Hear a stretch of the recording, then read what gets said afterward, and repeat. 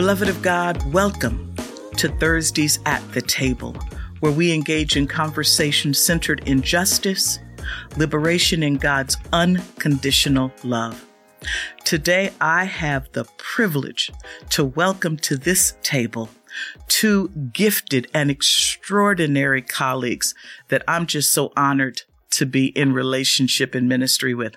Bishop Marianne Budde is the diocesan bishop of the Episcopal Diocese of Washington, D.C., a diocese that includes the District of Columbia and portions of Maryland in contiguous relationship thereto.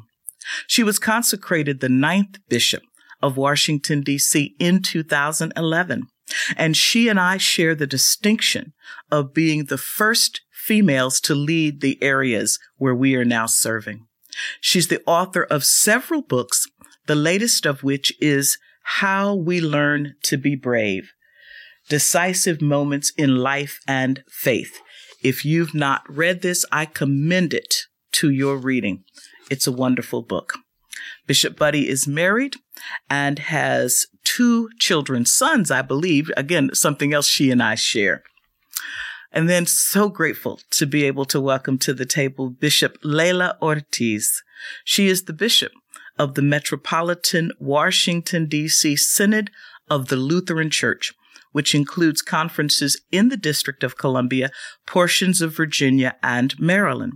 She was elected in 2019. She is an alumna of the Lewis Center of Church Leadership at Wesley Theological Seminary and the author of numerous articles.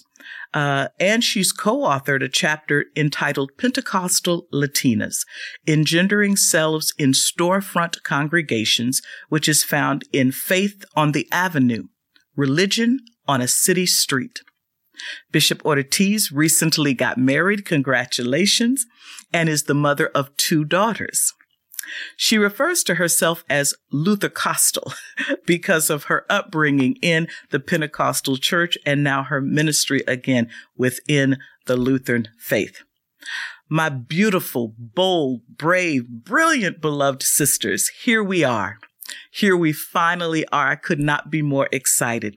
I've wanted us to come together in conversation since 2019 when Bishop Ortiz was installed. We have been together, as the young people say, we've been out in those streets together. Yes, indeed. Yes, we have marched together. We have prayed together. We've stood as witnesses against injustice together. And so again, thrilled to be able to be in conversation with you. The thought that we 3 women, 2 of whom are women of color, would be in leadership in the center of power of these United States of America is both amazing and inspiring. And so now I want us to get to the deepest things that we know. Bishops, coffee or tea? Coffee for me, thanks. Tea for me. All right. See, now I have to confess, I'm often a coffee person, but I'm just getting over a respiratory infection. So today I have tea in this mug, but caffeinated or decaf? This time of day for me, it's decaf. Yes. Okay. For me, usually always caffeinated. See, I'm telling you, Bishop Ortiz, I'm with you. I need leaded every day, all times. And you know, the mug that I select often has a meaning that corresponds to the podcast that we're taping that day. And today's simply says blessed, because I'm blessed. I'm blessed to know you. I'm blessed to serve with you. And I'm blessed to watch the powerful ways that you are leading in these times. Bishop Budde, I want to start with something that comes to us from your book. Again, How We Learn to Be Brave. You quote Howard Thurman concerning the spiritual strength required to accept an unchosen fate as one's destiny. We've come to leadership at a time that nobody could have predicted, we could not escape, and for which there is no script other than the Word of God. What have you learned or are you learning as we've had to lead through these complex times? Well, first of all, Bishop Luttrell, thank you for allowing me to be part of this amazing trinity of women. It's a great joy to see you both on my screen and to be part of this reflective and important conversation. The operative description is our learning. I don't think we're out of anything yet. And so I would say that I am learning daily that the foundational practices and disciplines of faith are deeply challenged in times like this, and are therefore all the more necessary.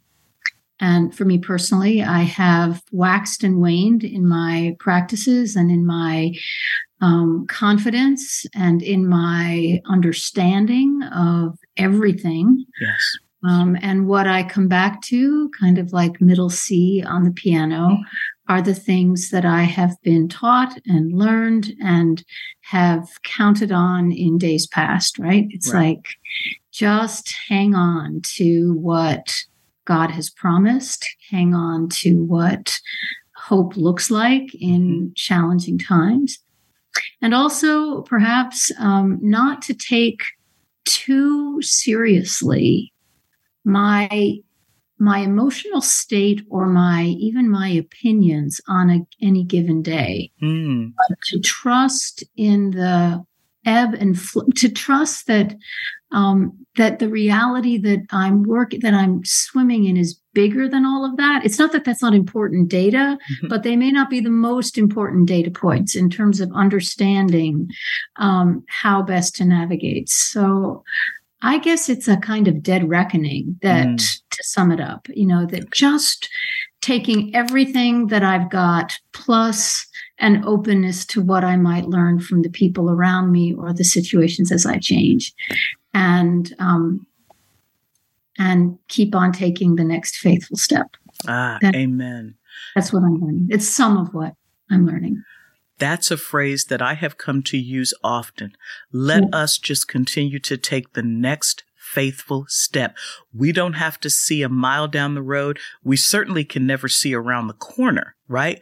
But if we take the next faithful step, we can know that God is with us and that we are leaning in to that to which we have been called. Thank you. Right. I guess I'll just say, and even when I don't feel it, right? Like even when I don't feel it, I believe in God even when God is silent. I believe even when, and so there is, and then when grace meets me, I can go a long way on that. I can go a long way on just a little bit of faith. Right? See, people in this conference know that I'm sitting here wanting to burst out in Mark Miller's song, I believe in the sun. I believe in the sun even when it's not shining, right? Yes, we believe in God even when God is silent. Amen. Bishop Ortiz, share with us what you are learning as we continue in these, again, complex times.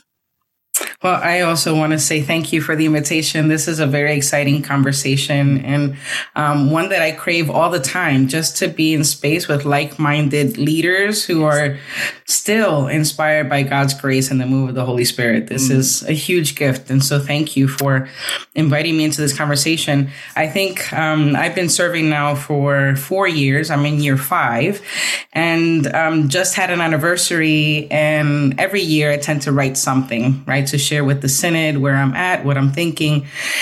And I realized looking back that I had a whole lot of things that I thought I knew about myself, about the church, about the world, that looking back is like, oh, that was cute. That's so nice that you thought those things. There's so much more, right? And I think that while it's been quite difficult, it's also been quite holy. And the verse that is always consistent for me is in Romans, this be not conformed to this world, but be transformed by the renewing of your mind. And I think that's what I've been learning, that I am in consistent renewal of my mind in what I thought I knew and into what God is actually inviting us into. I thought that I could lean on my skills and resources. I thought that I had every single idea that was incredible and amazing. I thought right? But really, it's never been about me, right? It's never really even been about us and our skills and our abilities. It's all about God and how Jesus and the Holy Spirit are inviting us into newness of life. And what does that mean? So this renewal of my mind has been something that has been a grace point for me, because I don't have to rely on saying, yes, I know this, I know this, I know that. I know enough. God knows it all, right? And God uses what God does and invites us into some really interesting spaces in this journey. But I think that's what I'm learning and leaning into, that there is an invitation and a grace in the renewing of our minds. Absolutely. Thank you. So I'm going to follow up on something in just a moment, because you've now named a scripture that is grounding you, and you keep coming back to that Romans passage. What I think I learned is that to trust the wisdom that those elders and mothers had poured into me, and that is to keep the main thing. What do I mean by that?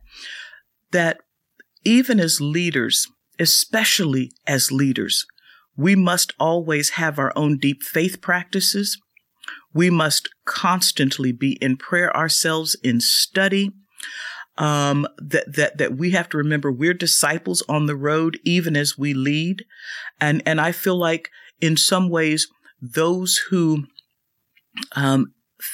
began to feel the most lost during the pandemic and during some of what we've come through are those who were only engaging in those practices in preparation for something else, in preparation for preaching, in preparation for leading something, but not remembering that we too are spiritual beings who need to continue to have that connection, right? That we're branches connected, or we're on the vine connected.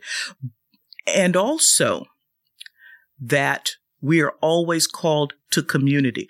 One of the things that I lament so much about our Western spirituality is often it's reduced to a personal relationship with Jesus Christ. Now, of course, that's important, right? At some point, we all have to have that moment of conversion. You know, in our Wesleyan polity, we talk about the heart strangely warmed. We all need to have that, but that's only the beginning.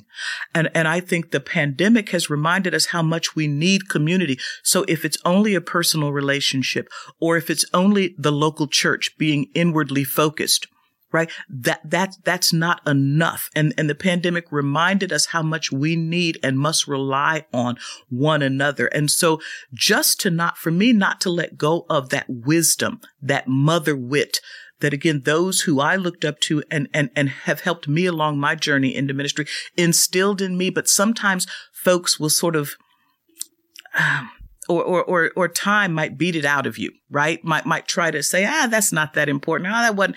No, it is. We have to keep the main thing. And when we don't, at moments of crisis, at moments of struggle, at moments of deep challenge, it will evidence itself that we've lost that footing and that grounding. So that's part of what I am learning as I come through and lead through this season. Now, again, Bishop Ortiz referenced the Romans passage. And so Bishop Budde, I'm going to share the scripture that continues to ground me. And then I'm going to come to you and ask you what scripture, is there a particular scripture that you look to? And I look to that Jeremiah passage. If you have raced with men on foot and they have wearied thee, how will you compete with horses? And if you stumble in a safe place, how will you manage in the thickets by the Jordan? Because I feel like we have to be able and adept at leading in chaos, in confusion, leading against those who are comfortable with the status quo, who don't want to be risk-taking. We have to lead against our denomination is going through schism. So having to lead right now in the midst of schism, if I'm only able to lead in safe spaces or when things are calm, then I'm not able to really lean into the breadth and depth, the complexity of leadership. And it will, quite frankly, be a failure of leadership in these conferences, again, that I have the privilege to serve. And so I come back to that Jeremiah passage. Bishop Budde, what scripture grounds you? Great passages, both mine, and it has been for most of my ordained life. It has not changed. Is the story of Jesus and the loaves and the fish. The miracle of the loaves and the fish. And I experience it in many different facets, but the main piece that I feel is my foundational gift my foundational relationship to Christ is the imperative to offer what I have. And offer it and offer it in full knowledge that it's not going to be enough, that's not a reason not to make the offering. And sometimes I make the offering and the miracle is as the scripture says, that somehow enough is made, or even an abundance is made, right, or the miracle of communal sharing. Other times, it's not enough and I fail, or the effort is not fruitful. And yet I've learned even then that the offering and the obedience of offering is what I commit to. Right. And sometimes I have my greatest learnings and my greatest growth as a leader when I fail, or when the offering is not, when there's no miracle to meet me in the middle. And other times it's always a reminder, I suppose, it's not in my hands, and that I'm not driving this thing. Right. I'm making my offering and inviting others to be brave and to do the same. And maybe that's and I was thinking about this the other day, because it just occurred to me 2 days ago as I was praying about this, that I had forgotten that in all four versions, the disciples and Jesus are exhausted, right? Yes. Yes. They're all they were exhausted before the day started, right? Yes. Like, come away to a quiet place and pray with me, he says, right? Yes. And all the crowds come. And so so even when you're at the end of everything you got, sometimes, not always, but sometimes to just give me what you have, and we'll make something of it. So that's beautiful. Fun. That's beautiful. Now, you used an F word in your response, an F word that often I think leaders are afraid of, and that's failure. Failure. Yeah, you used that F word. And I tell you, part of my ethos as a leader is that if we're never failing, and I'm talking about from the pew again to the episcopacy, if we're not failing at some point, we're not trying hard enough, we're not doing enough, we're safe, we're not risk taking. And so I certainly understand from her response, from Bishop Budde's response, that she's not afraid of failure. Bishop Ortiz, well, I wouldn't say I'm not afraid of failure. Okay. I would say that I have accepted that it comes with the terrain. Okay. All right. So not being so careful that you're always trying to avoid failure. I'm not going to allow the fear of failure to stop me. There is true. Go. And does that resonate with you, Bishop Ortiz? Yeah, I just try to fail fast and move to the next thing. I learned that from a colleague that worked with me before. And he was always like, we're going to fail. This is going to happen. And the hope is that you just fail fast and move on, right? Take what you've learned from that experience and lean into another risk, right? Lean into another possibility that can actually land well and come alive in ways that are helpful. Right. But failure, my goodness, that's one of my greatest fears. And in this point, it's just unavoidable. Right. It's inevitable. Right. Right. And so how do we lead? And thankfully, I try not to fail very often, but when I do, man, is it bad? You know, it's like, oh man, everyone saw this one. Or at least I feel as if that's the case. Well, but I think my experience has been that when I fail or when I watch others work through, the colossal, what they would consider to be a colossal failure, and I've had several, that what matters most is how I respond after that. Yes. And it actually, that response matters more in the long run than the event itself in terms of how people remember it. Yes. And so I try to think of that when I'm on the other side of something that I have to really come to terms with that. And I think people want to know how we respond. Yes, absolutely. Or even just a deep disappointment. It doesn't necessarily have to be a failure per se. Sure. It's a personal failure, but something that didn't work out, or, the things that you regret. It not only gives others permission to do the same, but also I think their ability to trust us is increased when they know we can come around and acknowledge. That's right. Make restitution, as they say in 12 steps. Make restitution. Absolutely, absolutely. For me, I think that I learn the most when something has failed. If everything always goes to plan, if everything always goes right, and someone were to ask me, how did you do that? I don't know that I can explain it as well as when something failed and then we had to make correction. Then we had to figure out where we had been wrong in our assessment or in our planning, overcame that, and then we're able to achieve the goal. Now I can say, here's what happened. So for me, failure becomes a valuable crucible out of which, there's deep learning, deep understanding, and again, a teachable moment. It becomes a teachable moment. Yeah. So again, speaking of failure or disappointment, every day there seems to be another article about the decline or the demise of denominational affiliations and dwindling church attendance. Are either of you daunted but by that perpetual publishing of where our denominations are, or even where spirituality is here in the United States? Daunted.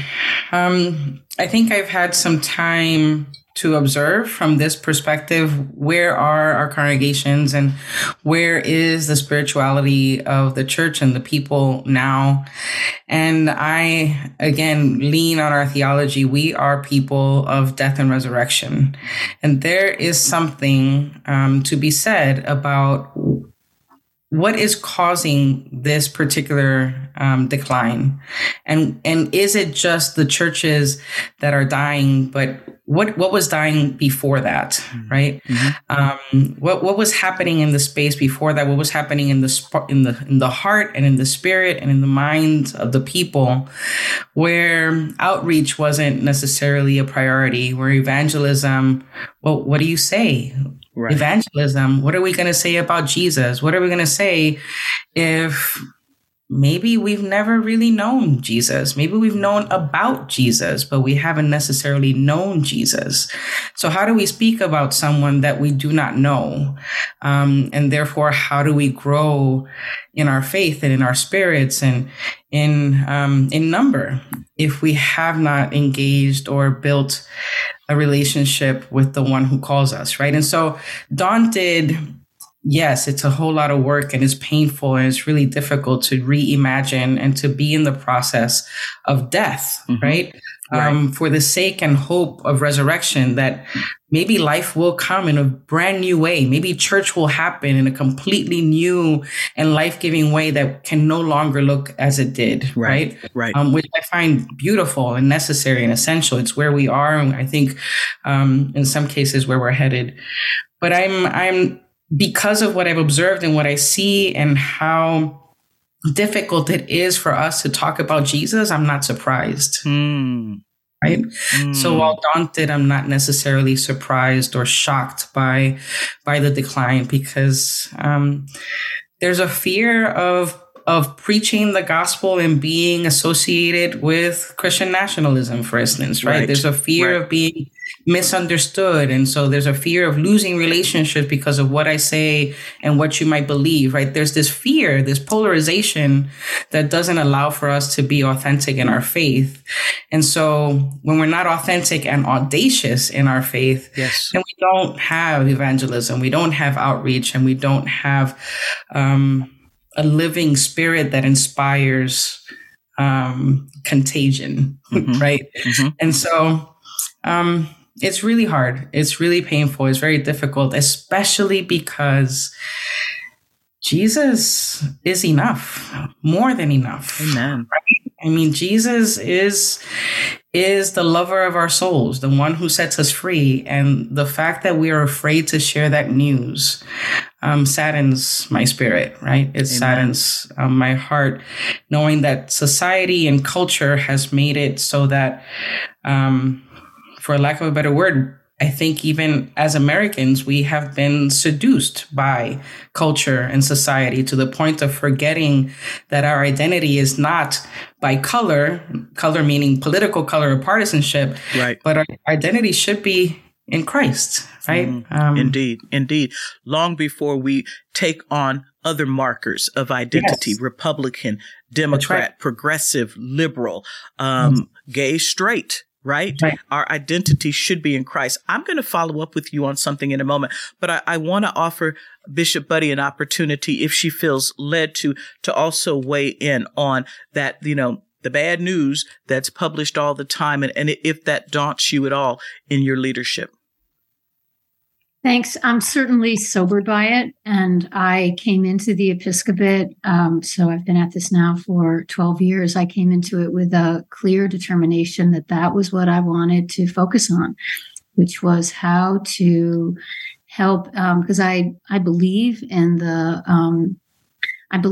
as I do for both the Lutheran and the Methodist Church, that the Episcopal Church has a particular role to play on the spectrum of Christianity. And I want us to occupy that space with as much strength and confidence and joy and compelling mission as we possibly can. Right. So I'm sober that it's been as challenging as it has been. Deeply curious, and Leila, all the things you said, I could really understand. And I'm curious how it's going to play out, and what I can do from my place now, and how I can lead in such a way that we can face the future, whatever it is. If it is a death and resurrection cycle, is it a revitalization cycle? Is it a learning best? I think there's a whole spectrum of ways we might find a way to share what has been entrusted to us in such a way that people find value in their lives and in their walk with God. Yes. And if we can do that, then, and that's what I try to focus on. You were talking earlier about the main thing. That's kind of my main thing, right? And to say, there are probably reasons why some of our churches aren't growing. In fact, I could name them for them, but I'm not sure that's helpful. So I'm trying to, just say, okay, what can we do, and where are the signs of life? And that's what I'm also focusing on right now. Like where is the Spirit moving, and how can I do whatever I can to amplify and strengthen that in the years I have left. That's what I'd like to do. Oh, we don't want to hear that in the years you have left. We don't even want to focus on that. All right. You can't leave till I leave. You can't leave until I'm reassigned. All right, well, we'll stop, sister. But I'm not talking about leaving. I'm just talking about mortality, right? Amen. All right. There we go. Bishop Ortiz, you said, maybe we've never really known Jesus. When you said that, you took me back to my days as a district superintendent. In the Methodist Church, there's a bishop, but then there's the one who superintends, that is called a district superintendent, and has a cohort of churches that they bring leadership to. I remember my worst day as a district superintendent. I was leading a church conference, and people knew this question was coming. Everyone knew every church conference was structured in the same way to begin with. And they knew that I was going to be asking people to offer testimony about their personal relationship with Jesus Christ. Just get up and talk about your personal relationship with Jesus Christ. I was never more disappointed than when people rose to talk to me about their relationship with their cats, their dog, their grandchildren, but very few people could talk to me and offer testimony about their relationship, their understanding of a relationship. And as I said before, that's just a starting point. We branch off from there into community, because I firmly believe that we are always called to community. That Acts 2 chapter about holding everything in common and our mission and ministry coming through community. But if you don't know Jesus for yourself, as my ancestors would say, if you don't know that you know who Christ is, where's your grounding? What is happening in our local churches that we're not ensuring that people have met Christ? What's happening that people can't articulate a relationship with Christ over against a cat, a dog, or a beautiful grandchild? Yeah. So, my perspective, I come from the Pentecostal church, right? And when I was growing up, I was in church 6 days a week.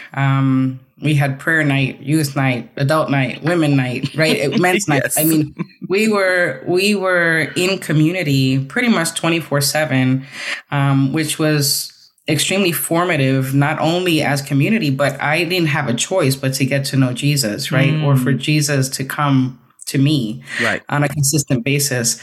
The structures that we have and the ways that we function today is that we have worship on Sunday for an hour, together for an hour. The sermon is relatively between 10 and 12 minutes. Yes, and people feel very much comforted by that hour, and they're sent, right? There's a check. Oh, we did church on Sunday, and I'll see you next week, right? Right.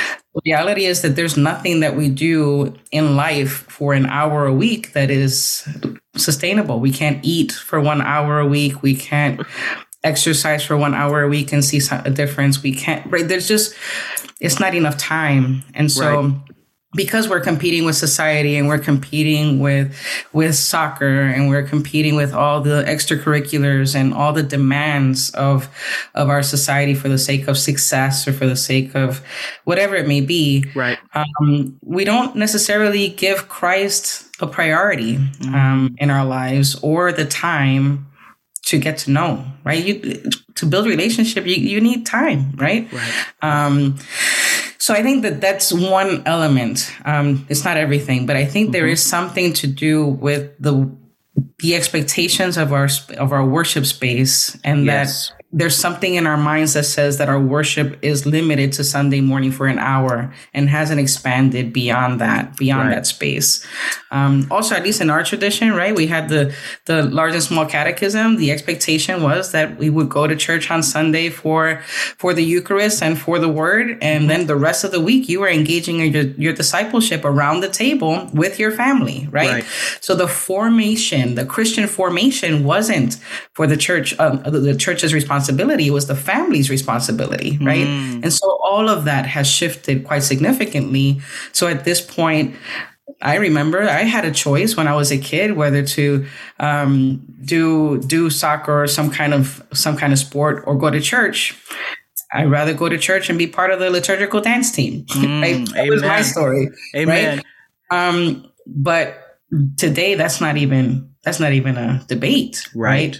Today, in many homes, it's not. You talk about, again, that formation. I had the privilege of preaching at Chautauqua this summer. And in one of the sermons, I was quoting from a book called Becoming Friends. And it talked about how even our worship has become entertainment. That because we are such a consumerist society and we're accustomed to being entertained, and the moment we don't like something, we can swipe up or swipe left. We can change the channel. We rid ourselves of anything we don't like. And unfortunately, it tells us that Sunday morning worship has capitulated to that as well. And so rather than becoming a place where we're challenged, where we're stretched, where we're forced to be cloaked in humility and get to know Christ and God for who they are, that again, sermons are safe. Sermons are safe and are entertaining. So I think that for me, that's part of why we've lost that connectivity. Bishop Budde, I don't know if you want to also, if this resonates with anything you've experienced. I'm really taking in what both of you have said. I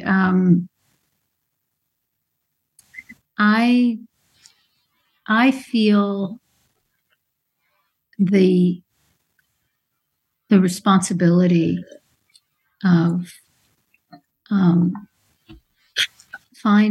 seeking out in the culture we live in now ways to embody and communicate the love of God in Christ, and recognizing that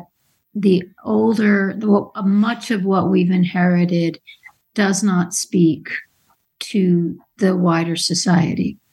And the people for whom it does speak, it speaks very powerfully. And so I'm not a sort of iconoclast. I'm not just trying to crash things down, but I am deeply curious about what is speaking and what does resonate and where Christ is in that.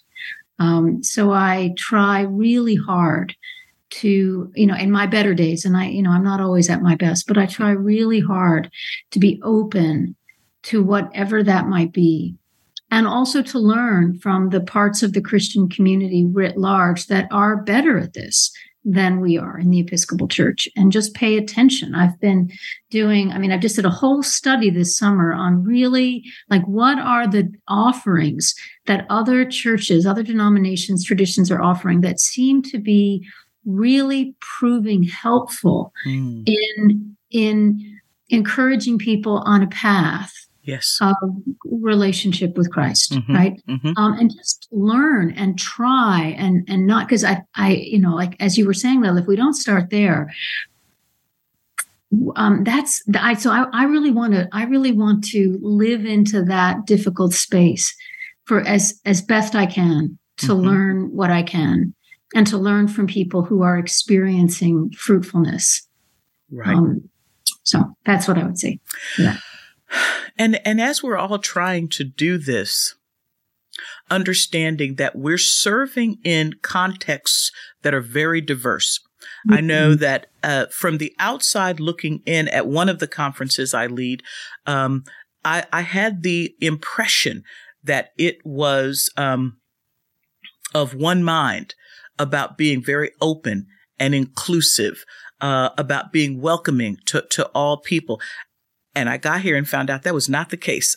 And I think, again, even some of the literature that's been published recently about the dichotomy between sometimes clergy and those in the pew. Those who are clergy often are more progressive than those that they're leading in the pew. How are you leading and trying to seek unity across the diversity of your mission fields? And for me, I'm always seeking ways to do that don't diminish anybody, right? Because I don't know about you, but I want everybody at the table. We are not the beloved community of God if we're all identifying as progressive or if we're all traditionalists. How do we lead across that kind and yet lift unity across that kind of diversity?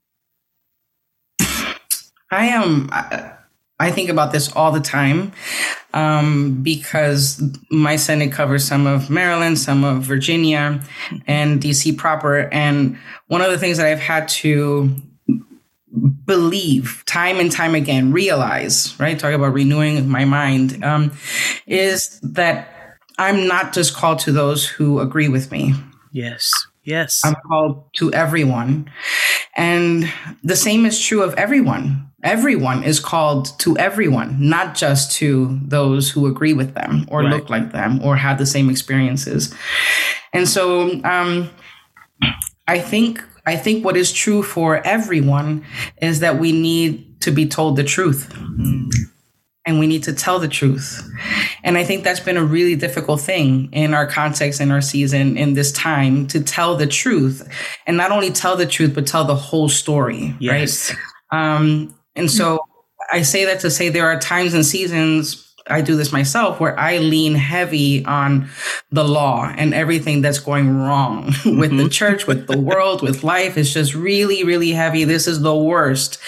But that's not the whole story. Amen. Right? Amen. There's so much more life and beauty and excitement and joy that is happening all at the same time. And then I encounter seasons. It's not usually me. It's other people who are very, very high on the really awesome things that are happening. And this is what we're doing. And I feel so good about myself and I'm amazing. And this is an amazing church and amazing world. Oh my God, all these things. And that's not the whole truth. Right. That's not the whole story. And so I think my call and the hardest work that I've had to do as a leader is to tell the truth and tell the whole story, especially when we're leaning one way or the other. Yes. For the sake of life itself, right? For the sake of justice, for the sake of the gospel, we need to tell the truth. And I don't lean on telling the truth, especially hard truths, like a bully. I don't think bullies are effective. Right. It That's right. Work. And it's not faithful, right? Right. But to tell the truth in a way that is invitational. Like, did you know this? Mm-hmm. Had you considered this? Right? So that, as Bishop Budde was saying, this curiosity piece, how do we turn judgments into curiosity? Yes, because it's always better. Right. Yes, because we're defensive. We're always, like, wait, if you come at me, I already know what I'm going to say. Well, that's not where we're at. We're going to turn judgment into curiosity. Lean in with the question, what's going on here? And why are we here? Why is this happening? How might we be complicit in this reality? And when I say we, I mean we. You mean we. Yeah, that's right. That's right. That's right. Yeah, tell the truth. Another one of my euphemisms, those who work with me will tell you, I always say, tell the whole truth. Tell the whole truth. And we have to tell it in love. And that love, the love of God and the love of Jesus Christ, if we're convicted by it, for me, then that is the unifying element. And the ground at the foot of the cross is level. And I don't care who we are, we're convicted by that and called to something beyond ourselves that is supposed to be for the good of the body, not just for the good of Luttrell or those that Luttrell likes, but it's for the good of everybody, which means, guess what? Sometimes Luttrell's not going to get what she wants or what she had even hoped for, but it's about being able to think beyond my own desires, needs, wants, to the community. Bishop Budde, I'm going to let you jump in here because we've only got about 6 minutes left, believe it or not. And I want us to touch on an important topic before we have to conclude. I just briefly say that two things. One, genuine interest in another human being and who they are and what their lives are like go a long way in bridging other differences.